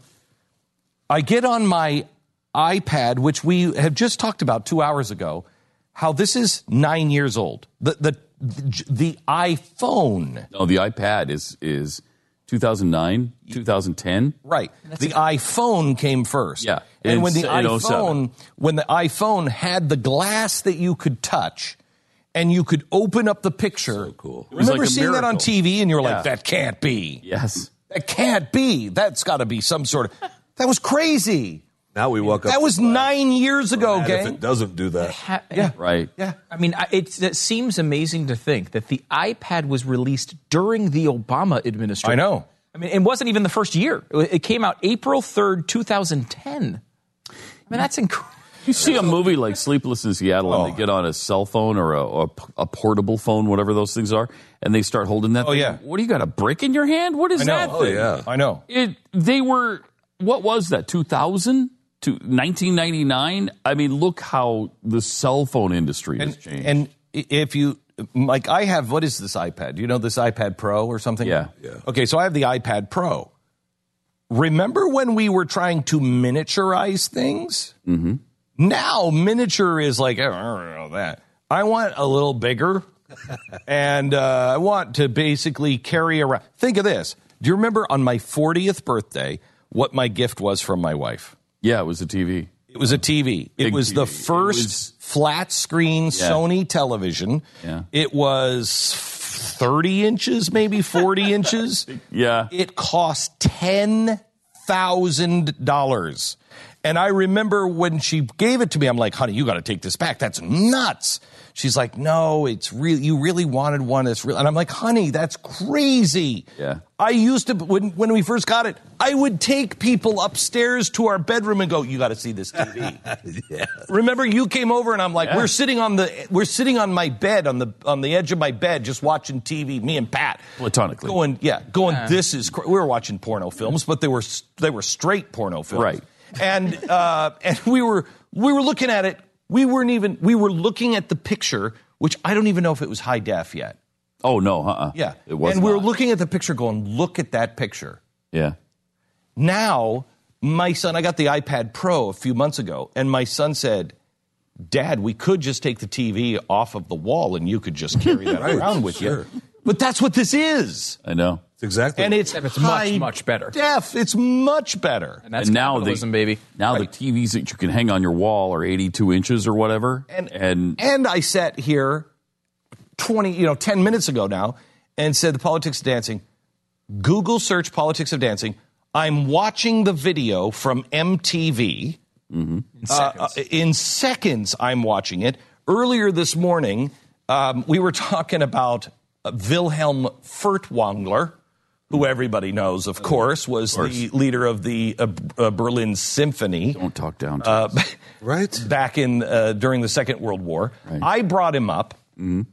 You guys went on. You now know about Wilhelm Furtwängler, not because I told you, but because you guys heard my story. So long. No, come on. You guys heard my story. You both went on. You both found out different facts than I told. And Stu just sent me a link to a book about him. Or was it one he wrote? Nuts. Yeah. Incredible. It's nuts. And then, if you're interested in the book, that can be yours, and you can be reading it in 10 seconds. Okay, so on the way in this morning, I download 3 movies about Furtwängler. That there's no way. One's from Germany, one's from France, and one's some other thing.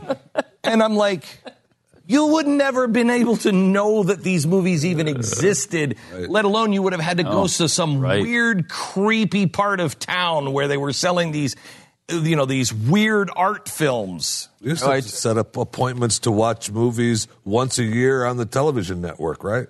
Now it's seconds you can watch it. Remember anytime you want. We watched the 10 Commandments. It was such a big deal, that and Wizard of Oz, because you'd only get to see it once a year. Yeah. Were you and Pat watching on the bed the movie Furtwängler? Was that one of the adult films you were? No, he was trying to touch my Furtwängler. Oh, no. Really.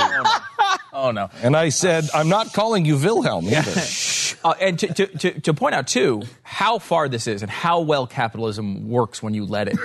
Here is $10,000. What was that? How many years ago that you got this $10,000 TV? 09. Yeah, it was no, it wasn't even that. It was for my 40th birthday. I'm 12 years ago. 12 years ago. So 12 years ago, mid 2000s. Here's a product that is 30 to 40 inches, is $10,000. Now you can go to Walmart and buy a 30 or 40 inch flat screen TV that is $400. Walmart, Target, they all have walls of them, Guys, way less, and they're way better than the one you had hanging up. We have an 80-inch flat screen that has the camera in it that can come up and you can use for Skype and everything else. Exactly. Has all of that. It was $10,000. We waited 2 years, and it went down to $5,000. I think you can buy that now for about $1,000. maybe 800. Yeah, I mean, it's nuts. You go into Walmart, you see these 70, 80-inch TVs for less than $1,000, and they all have the smart features. You can stream YouTube. You can, and they don't. I haven't seen. Some of them might have the cameras, but Well, this one was what. This one was one of the first smart TVs, and we waited 1 or 2 years, and it came down half the price. I mean, people in my neighborhood are still throwing away the old televisions, the old big, heavy televisions, and they'll set it out front with a sign, still works. Nobody wants it. No. The trash guy comes and picks it up. Nobody wants those anymore. They're 800 pounds. Yeah. You can't move them around. The pictures, they're not smart TVs. I mean, they don't have access to the internet, anything. Yeah. I mean, those are gone. Remember when the Sony Trinitron was a something that you told your neighbors that you have a friend that has a Sony Trinitron, and that Trinitron was good for 15 years. That was the leading. That was the benchmark, and the only thing that changed was the style. Yeah. And this is like, you throw politics out of this, because we obviously talk about politics of dancing. Throw the politics of dancing out of this, and we talk about it all the time, I know. But I mean, this is your hope. This is my hope. These things work independently of the annoying politicians in Washington. If we can get them out of the way of that type of process, we advance health. We advance we have more hours of free time than we've ever had in human history. And the other way to look at that is, with everything at our fingertips now, technologically speaking, we still chose these two people. See, now you're bringing it to the negative. I was trying to be positive. All the information, they can still get away with any lie they want. In fact, they lie more now than they used to, and we can prove their lies in a matter of seconds and do every day, and it doesn't matter. Okay, you just took my positive. Right, and I turned it right into a negative. You did. Yeah, you're welcome. You're the little black rain cloud. But which would you rather have? Think of this. Which would you rather have? Would you rather live in a place where lies matter? Don't matter, or lies matter, but you're back to 3 networks, no technology, exploratory surgery. Oh, I don't want to go back. I don't want to go back to those times at No all. way. These advancements are fantastic. They're I mean, I think that lies, we have lost so much, but we have gained more. The secret will be, can we grow as human beings and regain our soul and coexist with this technology? I'm not sure if we can. My dad said right before he died, he said, "I feel sorry for you." And I said, "Thank you, Dad. That's what I was looking for." And he said, "No, everybody in your generation." He said, "I don't know if my generation could have done it. And I don't know any way that your generation will be able to." And I said, "Again, thank you, Dad." And he said, "Son, think of the technological advances since the time of Christ." He said they had nothing that we have now. He said, now think of the spiritual and philosophical advances since Christ. Are we really that much better? And I said, no. And he said, until we begin to truly expand the soul and be able to expand as human beings of being better, he said technology is going to make it harder and harder for humans to exist. I think he's right. Then I killed him. My Patriot Supply. We all know that something big is coming. Well, not everybody knows. I think you know that something big is coming, and I think it's going to happen either before this election or after in the next term of the presidency. You look at what's on the horizon with the bond market, et cetera, et cetera. I think we're headed for a collapse of biblical proportions. Our parents, our grandparents survived because of the Great Depression. They canned foods. Well, we don't do that anymore. This is the new way of doing that. A 4-week food supply now is only $99. It's 140 adult servings for $99. That's 54% off the regular price. This is the way to do it. It is My Patriot Supply. You can call their number, 800-271-63, or online at preparewithglenn.com. That's preparewithglenn.com, or call 1-800-271-63. You're listening to the Glenn Beck Program. Mercury.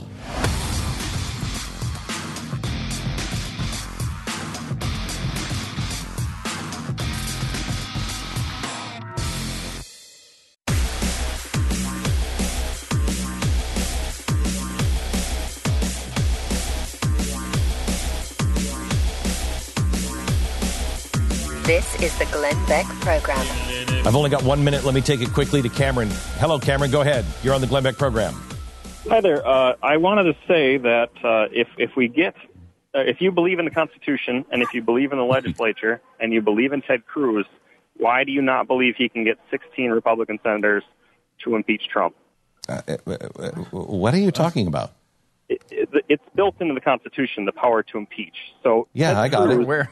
I got would it. he not be willing to get 16 Republican senators together and impeach Trump? Well, it depends on what. I don't know what you're even talking about. It takes a little bit more than that. Yeah, I mean, it's just not. He has to be president. He'd have to be president, and he'd have to do something impeachable. But then, yes, if he does something impeachable, and I would hope that they would impeach him, just like they would impeach Hillary Clinton. Although you would have to agree more with than us, 16 senators. Yeah, that it's a little difficult to impeach. We've learned that lesson. Yeah. This is the Glenn Beck Program. Mercury.